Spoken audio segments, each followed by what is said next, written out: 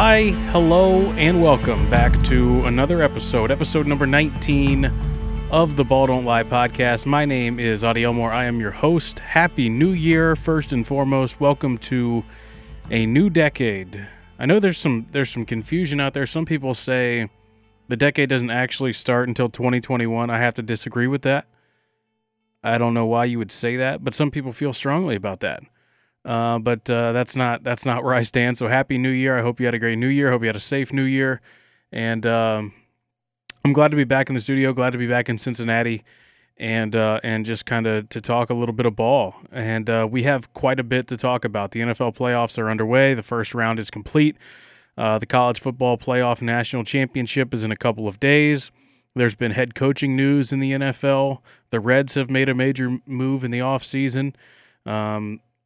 There's a lot going on. There's a new scandal in Major League Baseball, and we have, for the most part, reached the halfway point of the NBA season. The All-Star break will be next month, but the halfway point for most teams has already been reached.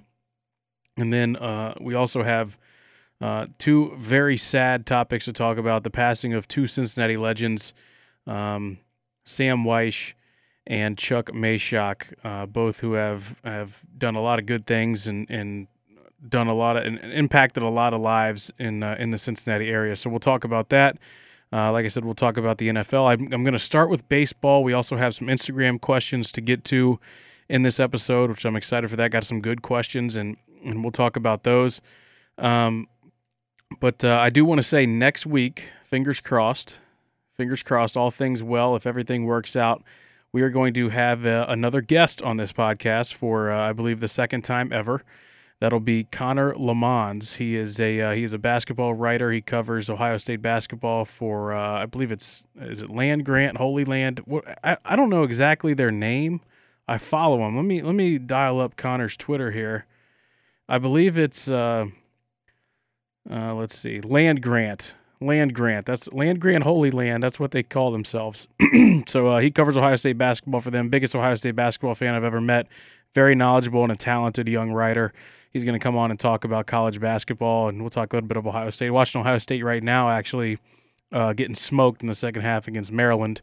Recording this on a Tuesday night. So Connor Lamons will join us next week, and I'm excited about that. So looking forward to that. But like I said, I want to start with some baseball. The news that has really kind of driven conversation here in Cincinnati the past couple of days has been that the Reds have officially signed Shogo Akiyama. And you might be saying, who in the hell is that? Well, Shogo Akiyama is an outfielder. He's from Japan. He is the first Japanese player ever to play for the Cincinnati Reds. All 29 other teams have had a Japanese-born player. The Reds were the very last, which is in a franchise of first. They're the first to do everything. The Reds were very last to have a Japanese-born player, which I think is interesting. And the Reds now have about 12 outfielders that are all pretty average, and you don't really know what you have in any of them. And so this is what Shogo is walking into. He's expected to come into Cincinnati and be the everyday center fielder from this point forward. He's 31 years old. He signed a 3-year deal for $21 million. He'll be coming over to the major leagues for the first time in his career from Japan. Like I said, the Reds now have 1 million outfielders and nowhere to put them. So what this says to me is that there is still absolutely some moves that are going to be made. A lot of people have made a big deal in Cincinnati about the Reds not going after Jose Iglesias, who was just tremendous as a shortstop here last year. But the fact of the matter is they're probably just not going to do that. And it turns out he signed with the Baltimore Orioles just the other day for 1 year, $3 million. Now, a lot of this has a lot of Reds fans up in arms and upset because this guy was just absolutely tremendous, hit nearly 300, one of the best defensive players I've ever seen play the position. And then you have Freddie Galvis, and you're like, okay, well, Jose Iglesias is better than Freddie Galvis, and he would be cheaper at $3 million. We don't know what Jose Iglesias asked for, but there's just the odds of him doing that again are so low because he has never done that at any point in his career. So I don't hate the Reds not going after him. They've spent $100 million this offseason already between Akiyama, Mike Moustakas, Wade Miley, so on and so forth. I think they're going to be fine, but there are still moves that need to be made. Let's look at this outfield. All right, tell me who moves the needle for you here in this outfield. Aristides Aquino, interesting guy who just took the majors by storm when he came up last year, but he had a lull, and you're really still concerned. Most people are still concerned about his swing, if he'll be able to adjust that, his stance, if he'll be able to adjust out, and more pitchers getting the book on him. He had a ton of home runs when he first came up. Then he had a lull the month after that, and you're just like, okay, well, is this guy going to be the everyday right fielder? And right now it looks like he's expected to be. Phillip Ervin, coming off the best year of his major league career. What's he going to do? Is he going to be in a platoon situation? Travis Jankowski, who they acquired from the San Diego Padres, never really had all that impressive of a major league career. Nick Martini, another guy. He's only 25 years old, 30 years old now, and you don't know anything about him really either. A relatively young player. Then you have Mark Payton, who they took in the Rule 5 draft, who's expected to be a really good player. He's still pretty young, but you don't know what to expect. Scott Schebler, we know what we have out of him, and he just doesn't seem like he will be at all a part of the future of this team. Nick Senzel, your top prospect, had a really good season for you last year. He is adjusting to center field. Jose Siri in the minor leagues, who has done nothing but move up the ranks in the minor leagues. His bat fell off a lot last season. You got Josh Van Meter, who showed flashes of greatness at times last season. He probably has a spot on the team just because he's so he's kind of a utility man. He can play all over the field. And then you got Jesse Winker, who was decimated by injury last year, but is still a productive left-handed bat. And I think Winker is the type of guy, and this is a problem I had with David Bell last year, I think Jesse Winker is the type of guy that he needs to play every single day to be a solid major league player. And so when you look at that and you think about the way David Bell manages, which is not like that at all, he had an insane amount of lineups. He was moving guys up and down the order. There was platooning Phillip Ervin and Jesse Winker and Nick Senzel and Aquino and Yasiel Puig and so on and so forth. They never got, neither one of them, Ervin or Van Meter, got consistent playing time. Ervin made the most of it and had a tremendous season. Winker really did not. He just never seemed to get in a groove. So you start to wonder, okay, is Jesse Winker the type of player that can play for a David Bell because of the way David Bell manages? And I think it's a legitimate question, and I don't know if the answer to that is yes. So now add Shogo Akiyama into all this, and you have 1, 2, 3, 4, 5, 6, 7, 8, 9, 10 outfielders, and none of them are truly proven at the major league level. So you have to get better still. I think there's a pretty decent chance that Winker and Senzel maybe both get dealt. I think there's still some bullpen arms that are needed to take this pitching staff to the next level. They're going to rely heavily on starting pitching, and if let's just say those starters get hurt, which they didn't last year, but if they do this year, they're going to need a better bullpen than they have right now. There's nobody really that excites you. Matt Bowman was all right last year. Amir Garrett obviously is an elite talent. Raciel Iglesias is up and down so much like a roller coaster. Michael Lorenzen is a reliable arm, but he's going to be playing at some outfield as well. Joel Kuhnel, you didn't really get much out of him. Cody Reed, who is still uber talented but can just never seem to put it all together. Sal Romano, is he going to make an appearance in the bullpen? Tony Santillan, he's probably still not quite ready. Justin Schaefer, you don't know anything about him. A young pitcher. Lucas Sims, who I think could be the best pitcher on the roster 5 years from now, has been excellent. And then you got Josh Smith and Robert Stevenson. Both of those guys have gone very much up and down in their major league careers. So there's still a lot of questions for the Reds, but I think what this does with Shogo Akiyama is they're saying, okay, here's our center fielder. We have our right fielder in Aristides Aquino, and now the biggest question is, what do we do with left field? I think it's going to probably end up being, because I can't foresee them making a move. I shouldn't say Akiyama is the everyday center fielder. I misspoke. He's going to be the left fielder, and Senzel is going to be the center fielder.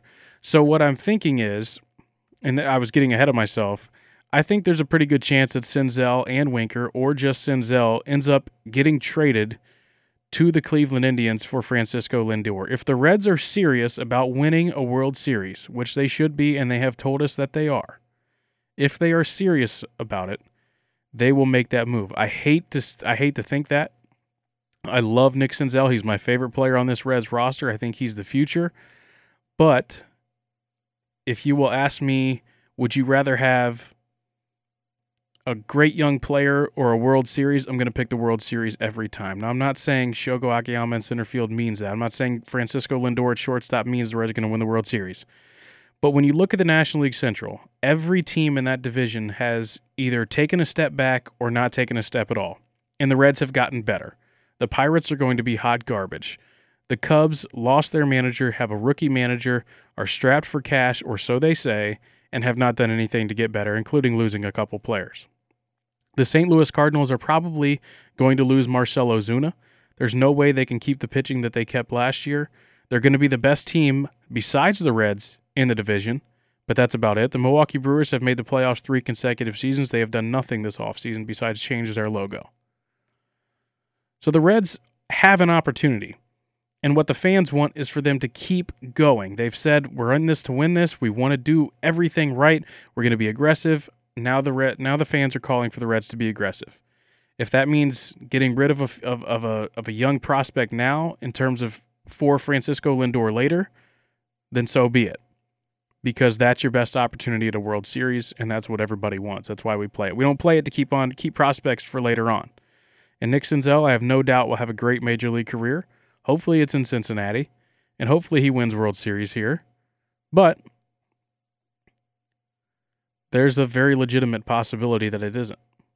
And I wouldn't hate it if Francisco Lindor is the next shortstop of the Cincinnati Reds. So, like I said, Shogo Akiyama, 3-year, $21 million deal. They have, like I said, a bunch of outfielders, nowhere really else to put them, and they're going to need to make some moves quickly because spring training starts next month. Yes, already so fast at the end of February. Last year at age 31 for the Saitama Cebu Lions, I hope I'm saying that right, in 143 games, he had 678 plate appearances. He had 303, 20 homers, 62 runs batted in, 12 stolen bases.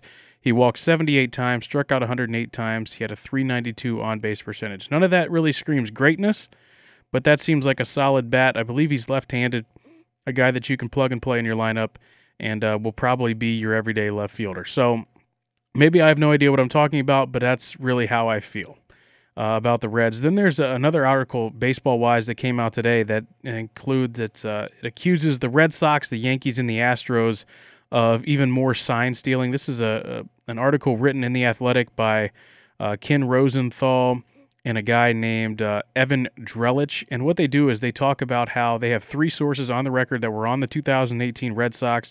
They talk about how this is becoming an ongoing problem in Major League Baseball with stealing signs, specifically with the use of electronics. And basically, this was a less efficient system than what we talked about a few episodes ago with the Houston Astros and banging on a trash can and so on and so forth, but it's still cheating. And there's a few things in this article that are really concerning, especially with the way that Major League Baseball is trying to combat this, and they're putting personnel in these replay rooms, according to this article, that are supposed to prevent players from cheating. And so there is so much inconsistency between these officials in this replay room, which is just a few steps from the dugout, that some guys are buddy-buddy and let you get away with everything. Other guys are sticklers, don't let you get away with anything. But the fact of the matter is teams can do it at home, teams can do it on the road, and instead of just directly stealing a sign and banging on a drum, they are now instead getting pitch sequences from your signs, your sign sequence from, fastball, changeup, curveball, blah, blah, blah, blah, blah. And they're getting that sign sequence, then relaying that to a runner, and the runner relays that to the batter. So much less efficient and probably much less effective, but cheating nonetheless and using technology to do it. So Major League Baseball continues to have a major problem on their hands. Rob Manfred, by all indications, is absolutely pissed. So we'll see how that goes with him.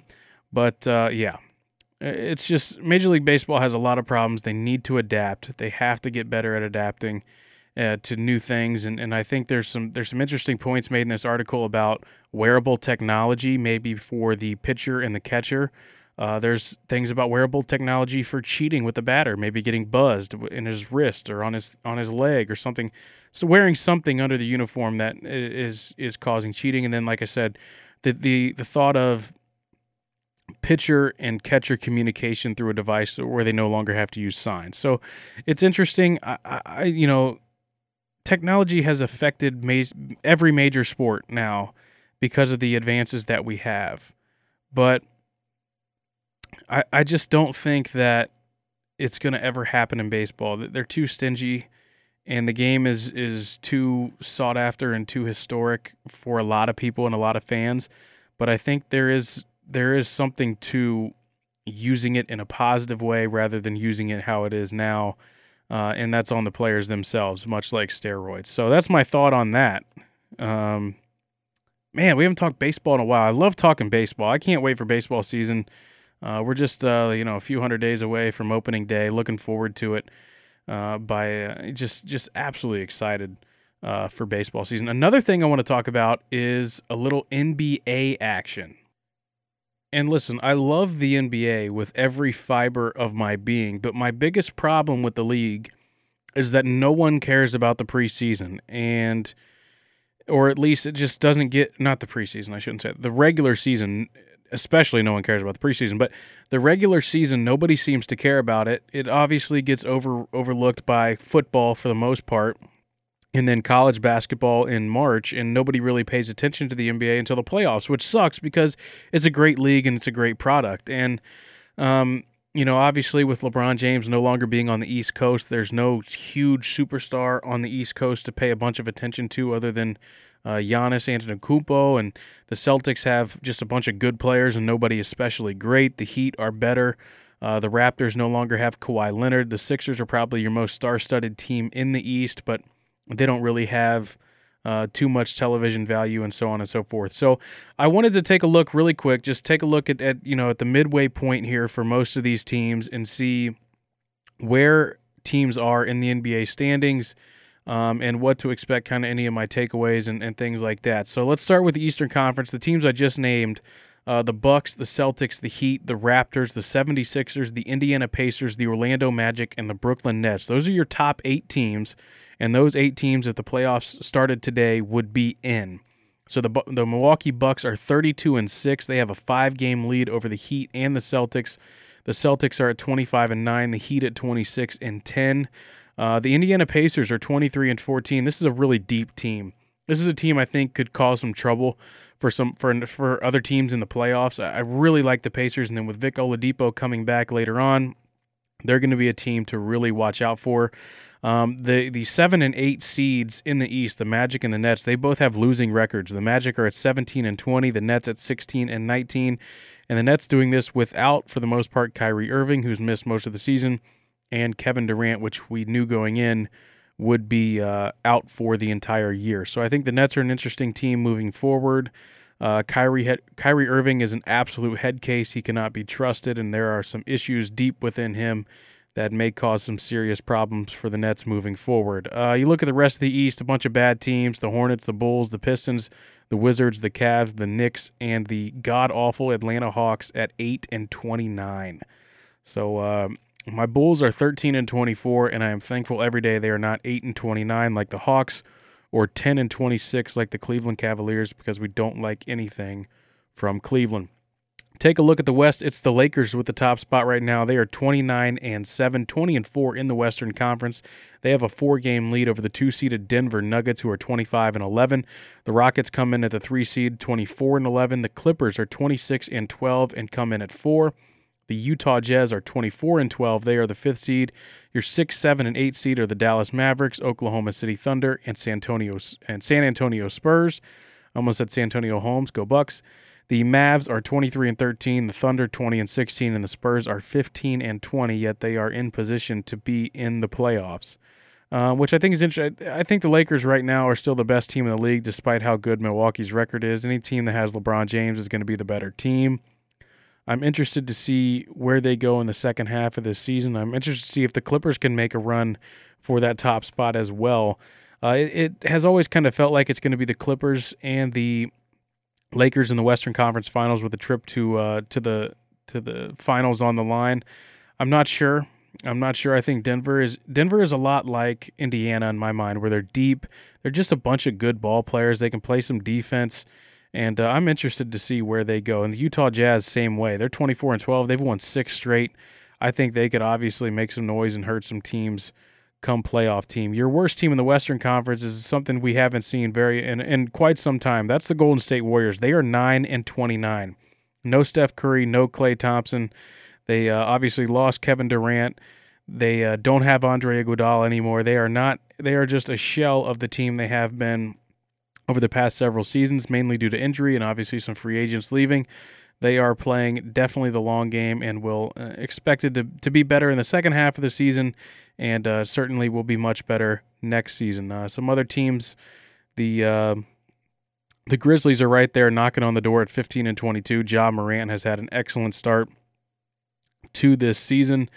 The Phoenix Suns 14-22, and the Kings, Pelicans, and Warriors, like I said, nobody really too special on the bottom half of the West there. But let's take a look at the leaders. All right, so here we are. The leaders, the official leaders for the regular season, as we reach, like I said, the halfway point. In terms of points, James Harden leads the league in scoring at 38.4 points per game. Giannis Antetokounmpo right behind him at 30.2. Luka Doncic, the incredible European young star, at 29.7. Trae Young, for a bad Atlanta Hawks team, is fourth at 28.9. And Bradley Beal at 27.8, which I think is really interesting as well. Let's take a look. I'm trying to look at like everything. This is this NBA site sucks. Okay, here we go. Let's take a look at who's your rebounding leader. Andre Drummond at rebounds, 15.9 a game. Rudy Gobert at 14.5. Clint Capella, 14.2. Hassan Whiteside, 13.9. And fifth is Domantas Sabonis at 13 rebounds a game. Assists per game, assists per game, LeBron James, no question there. He's having one of his best passing seasons in offensive speed. He's averaging 24.9. Okay, am I ever going to get this out? LeBron James is averaging 24.9 points per game, 7.9 rebounds, 11 assists, and 1 steal. Pretty good for an old man like LeBron James. He's played in 35 games as well. So he's the only person in the NBA right now to average double figures in assists. He's at 11. Ricky Rubio at 9.3. Luka Doncic up there at 8.9. Is there anything else that we care about here? Let's take a look at steals. Who's leading the league in steals? 2.2 a game, Ben Simmons. 2.0 a game, Jimmy Butler and Andre Drummond. Chris Dunn up there as well. Fred VanVleet at 1.9. So those are your leaders. That's what we're learning. Kawhi Leonard at 25.3 points a game. He's averaging 7.6 rebounds a game and 5.1 assists. So a solid season for him as well. But obviously you have the load management to worry about there. Okay, so this is going to be a very quick and abbreviated version of your NFL playoff recap.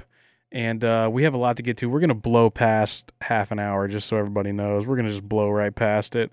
So here's the two things that I really was kind of crazy for this. Let's just look at the scores first. Wild card weekend in the NFL. The Texans beat the Bills 22-19. The Titans beat the Patriots 20-13. That's your first surprise.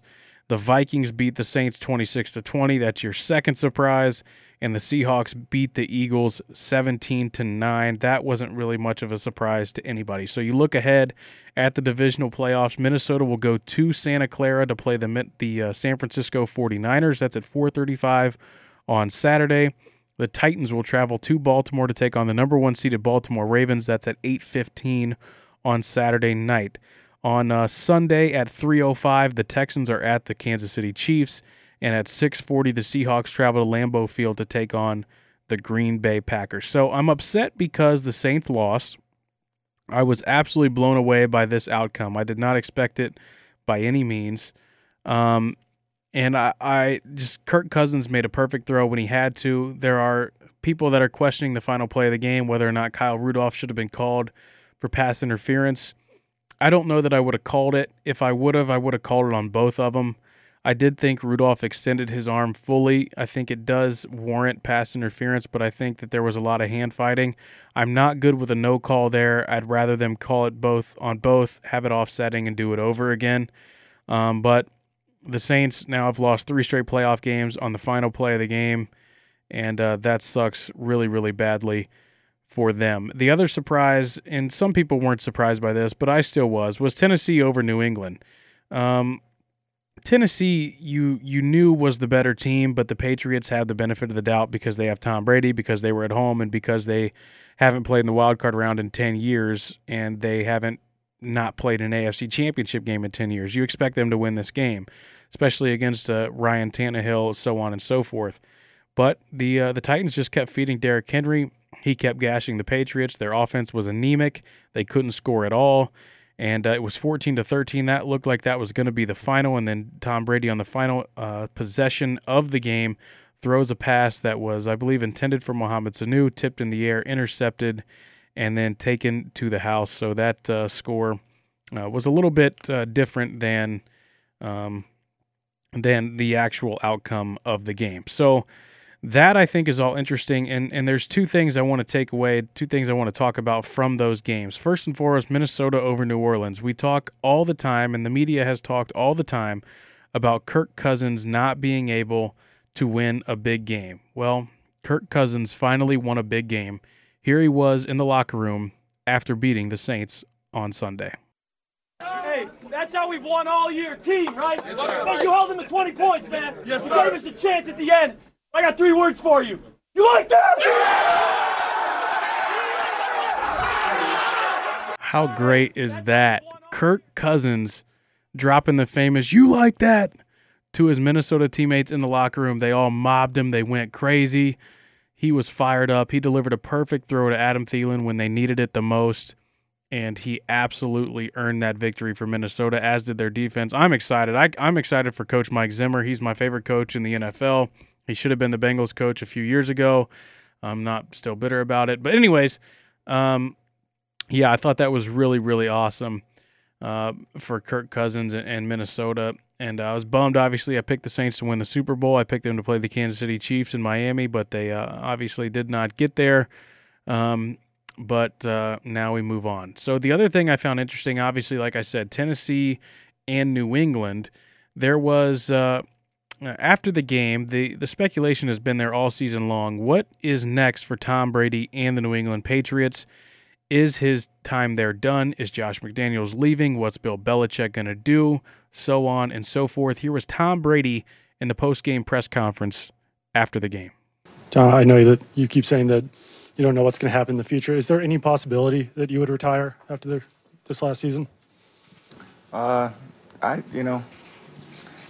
would say it's pretty unlikely, but yeah, hopefully unlikely. Hopefully unlikely. What does that say to you?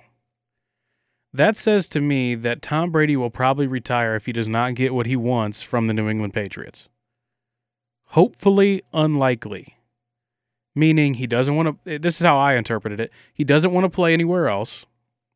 So the only way he would retire is if he did not get what he felt he deserved from the Patriots. And you can look back at all these times when Brady has taken a quote-unquote team-friendly deal and the Patriots have said one thing and done another. I think that's pissed Tom Brady off quite a bit. I think the fact that they made a concentrated effort to get him weapons this season and it didn't work was frustrating for Brady. I think Josh McDaniels already has one foot out the door. He had already done that once before in going to Indianapolis, but didn't make it. Obviously was pulled back by Bill Belichick. I think those are 2 interesting situations. I think Brady wants to be back. I don't know what the status of those relationships is. I think it's interesting to find out what the punishment will be for New England with this videotaping scandal, which it will be coming out in the next couple of weeks. There's so much unknown. This was the worst I've seen the Patriots in 10 or 15 years. They looked awful. I think that there will be wholesale changes when it comes to their offense. Maybe that means McDaniels is gone. There's some people that think McDaniels will get the job in Cleveland. I think personally I'm rooting for that because I think it will be an absolute disaster. So I hope that happens. But I can't really see Tom Brady going anywhere else, and I don't know that he would want to do that. I don't know that he would want to move his family to some other city, whether it be, Los Angeles, which I'm sure he has a home there, or, just some random team, Carolina. I don't see that happening. So I don't know. It's just a lot of question marks with Tom Brady. And what that quote told me is that he doesn't want to retire, but if he doesn't get what he feels he deserves, he probably will. And I don't think anyone would blame him for that. Okay, so very quickly, as we approach over half an hour here, two things I want to talk about. Actually, one thing I really want to talk about. Two things. I'm the worst, I know. One thing I want to talk about is the head coaching vacancies. They have all been filled except for one, and that is the Cleveland Browns. Ron Rivera, the former Panthers coach, goes to the Washington Redskins. I think that'll be a great fit. I think they'll end up getting Trent Williams back. As long as Dan Snyder gets out of the way and lets Ron Rivera do whatever the hell he wants, the Redskins will be back to being a prominent and relevant franchise in the next 4 or 5 years. Mark my words on that. Mike McCarthy to the Cowboys I thought was very interesting. I think it's a safe hire for Jerry Jones. I think Mike McCarthy is ready. I watched a piece that NFL Network did on him a few weeks ago that was very impressive, how he has stayed ready. He has assembled a staff, even a staff of former coaches that also were out of a job. And they basically operated like a coaching staff, and they met every week and every day and talked about the game and so on and so forth. And I thought that was interesting, and I think Mike McCarthy will absolutely be successful in Dallas, but I kind of see him as a Wade Phillips, somebody that could never quite get him over the hump. We'll see what they do, especially with Dak Prescott's contract in the offseason. And the two surprising ones, Joe Judge to the New York Giants. Joe Judge is the Patriots special teams coordinator. We've seen time and time again special teams coordinators and special guys with special teams backgrounds like John Harbaugh and so on and so forth have been successful head coaches in the NFL in the past. It would not surprise me at all if Joe Judge is the same, but honestly, like most of you, I don't know anything about the guy. But obviously the Giants did not hire him because this guy, Matt Rule, was hired by the Carolina Panthers. And if you ask me, I bet Matt Rule's money was what decided this factor for him. They're going to be giving him a $70 million deal, almost $10 million a year. It's actually going to be $60 at 6 years and a seventh year at a $10 million option for Carolina, which I think is fascinating. That is a lot of money for a guy that's never coached a down in the NFL. He's the 2019 Big 12 Coach of the Year from Baylor, Matt Rule, going to the Carolina Panthers. They also have quarterback questions with Cam Newton. I think those are interesting. Adam Schefter from ESPN is reporting that the Browns want a deal done for their head coach by Saturday. And like I said, all signs are pointing towards Josh McDaniels. They have interviewed some other people like Kevin Stefanski from Minnesota, so on and so forth. And there's already, this is another thing I want to be clear on real quick. There's been a lot made about the lack of black coaches in the NFL. This is 2 straight years without very many of them have been hired so far. Like I said, 4 jobs. They've all been white guys, and 3 white guys and 1 minority and Ron Rivera. Last year there was several jobs and only 1 minority was hired, and that was Brian Flores. He did a great job in Miami despite a horrible team. He was very impressive in the second half, I thought, with the Dolphins, and I think he'll be a good coach. Marvin Lewis interviewed for the Dallas Cowboys job. There were a couple other minorities that have interviewed, but those all appear to be attempts to satisfy the Rooney Rule, which is sad. I hope that's really not the case. I hope these candidates were taken seriously.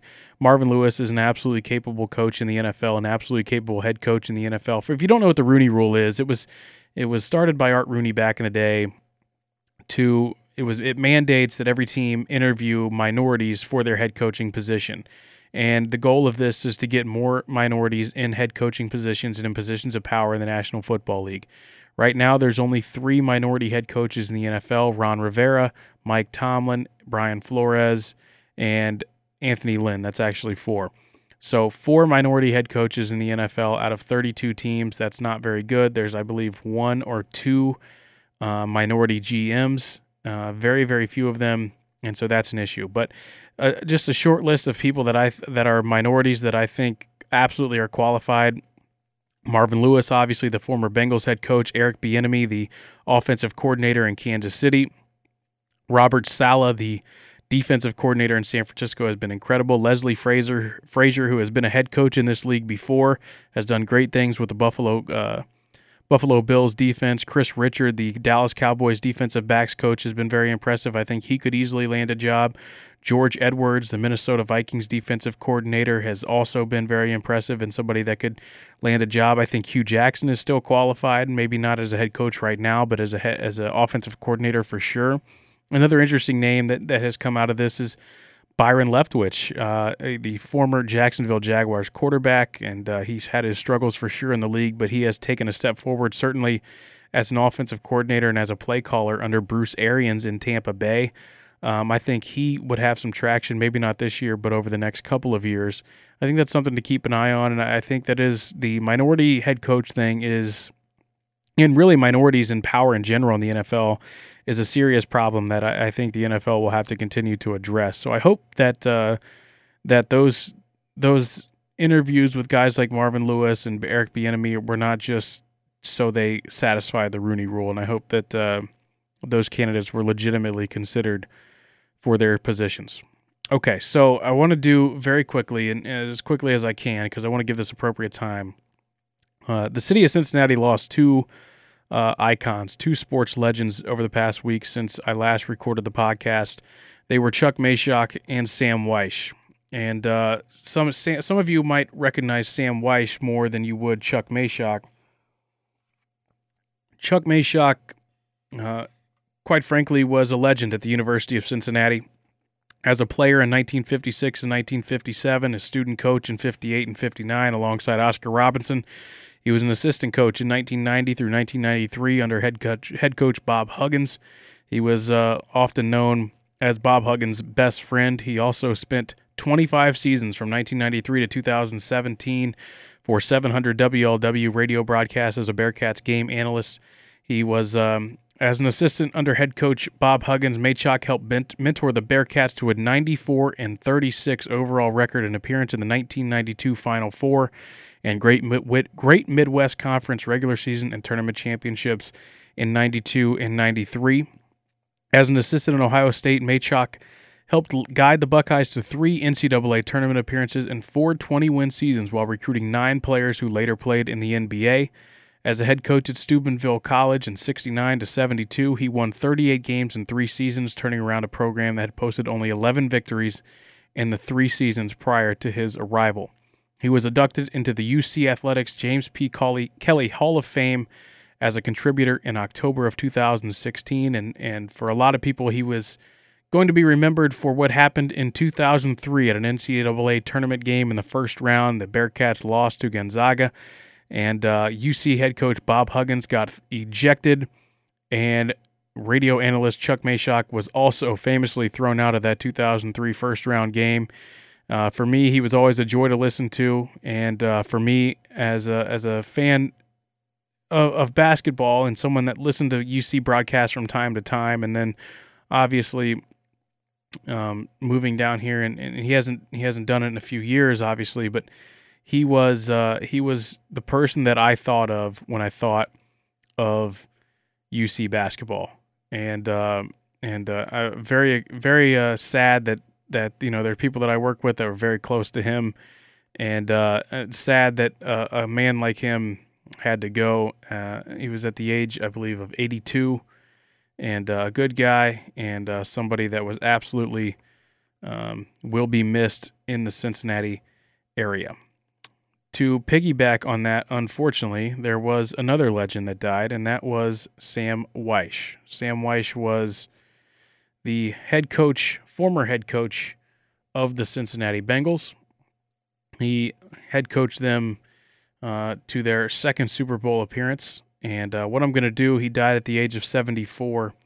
He was an innovative, innovative NFL coach, and the Washington Post posted this this obituary about Sam that I'm going to read now. Sam Wyche, an NFL coach who pushed the boundaries as an offensive innovator with the Cincinnati Bengals, landing the team to a Super Bowl appearance after the '88 season, died January 2nd in Pickens, South Carolina. He was 74 years old. One of the Bengals' original quarterbacks during the team's inaugural season in '68, Wyche was known for his offensive innovations as a coach. He led the Bengals to a 12-4 record in 1988 using a no-huddle offense that forced the league to change its substitution rules. Cincinnati reached the Super Bowl only to lose in the game's final minute to San Francisco 49ers 20-16. They have not reached the Super Bowl since he was there. Earlier in his career, Wyche was an assistant coach for the 49ers and for one season the head coach at Indiana University. The Bengals hired him as a head coach in 1984. He was considered a nonconformist in a straight-laced league. He refused to comply with the NFL's locker room policy for media, ran up the score to settle personal grudges, and belittled the city of Cleveland during his 8 seasons in Cincinnati. When fans were throwing snowballs on the field during a Bengals home game against the Seahawks in 1989, Wyche grabbed the public address announcer's microphone and admonished the fans in this way to encourage them to stop by saying, "You don't live in Cleveland, you live in Cincinnati." After that game, he violated league policy by barring reporters from the locker room and clamping a gag order on his players, which resulted in a $3,000 fine from the league. A year later, he defied then-Commissioner Paul Tagliabue by not allowing female reporters in the locker room, leading to a national uproar. He was unrepentant despite being fined $27,941 at the time, the largest fine for a head coach in NFL history. He said, quote, "I will not allow women to walk in on 50 naked men." In Cincinnati, he designed an offense that was built around Boomer Esiason. He developed what he called a sugar huddle, a no-huddle offense in which the team stayed near the line of scrimmage while making a quick substitution. If the defense tried to match the substitution, the Bengals would snap the ball and have their opponents penalized for having too many players on the field. The NFL later adopted a rule allowing the defense to match an offensive substitution before the ball is snapped, and that rule is still in play today. During his 12 years as a head coach, including 4 with Tampa Bay, Wyche had an 84-107 record. He was 61-66 in Cincinnati with 2 playoff appearances. He was the quarterback coach for the Bills in 04 and 05 and served as a television analyst after that. He was the Bengals head coach the last time they won a playoff game. Sam Wyche dead at the age of 74, and a huge loss to the Bengal family.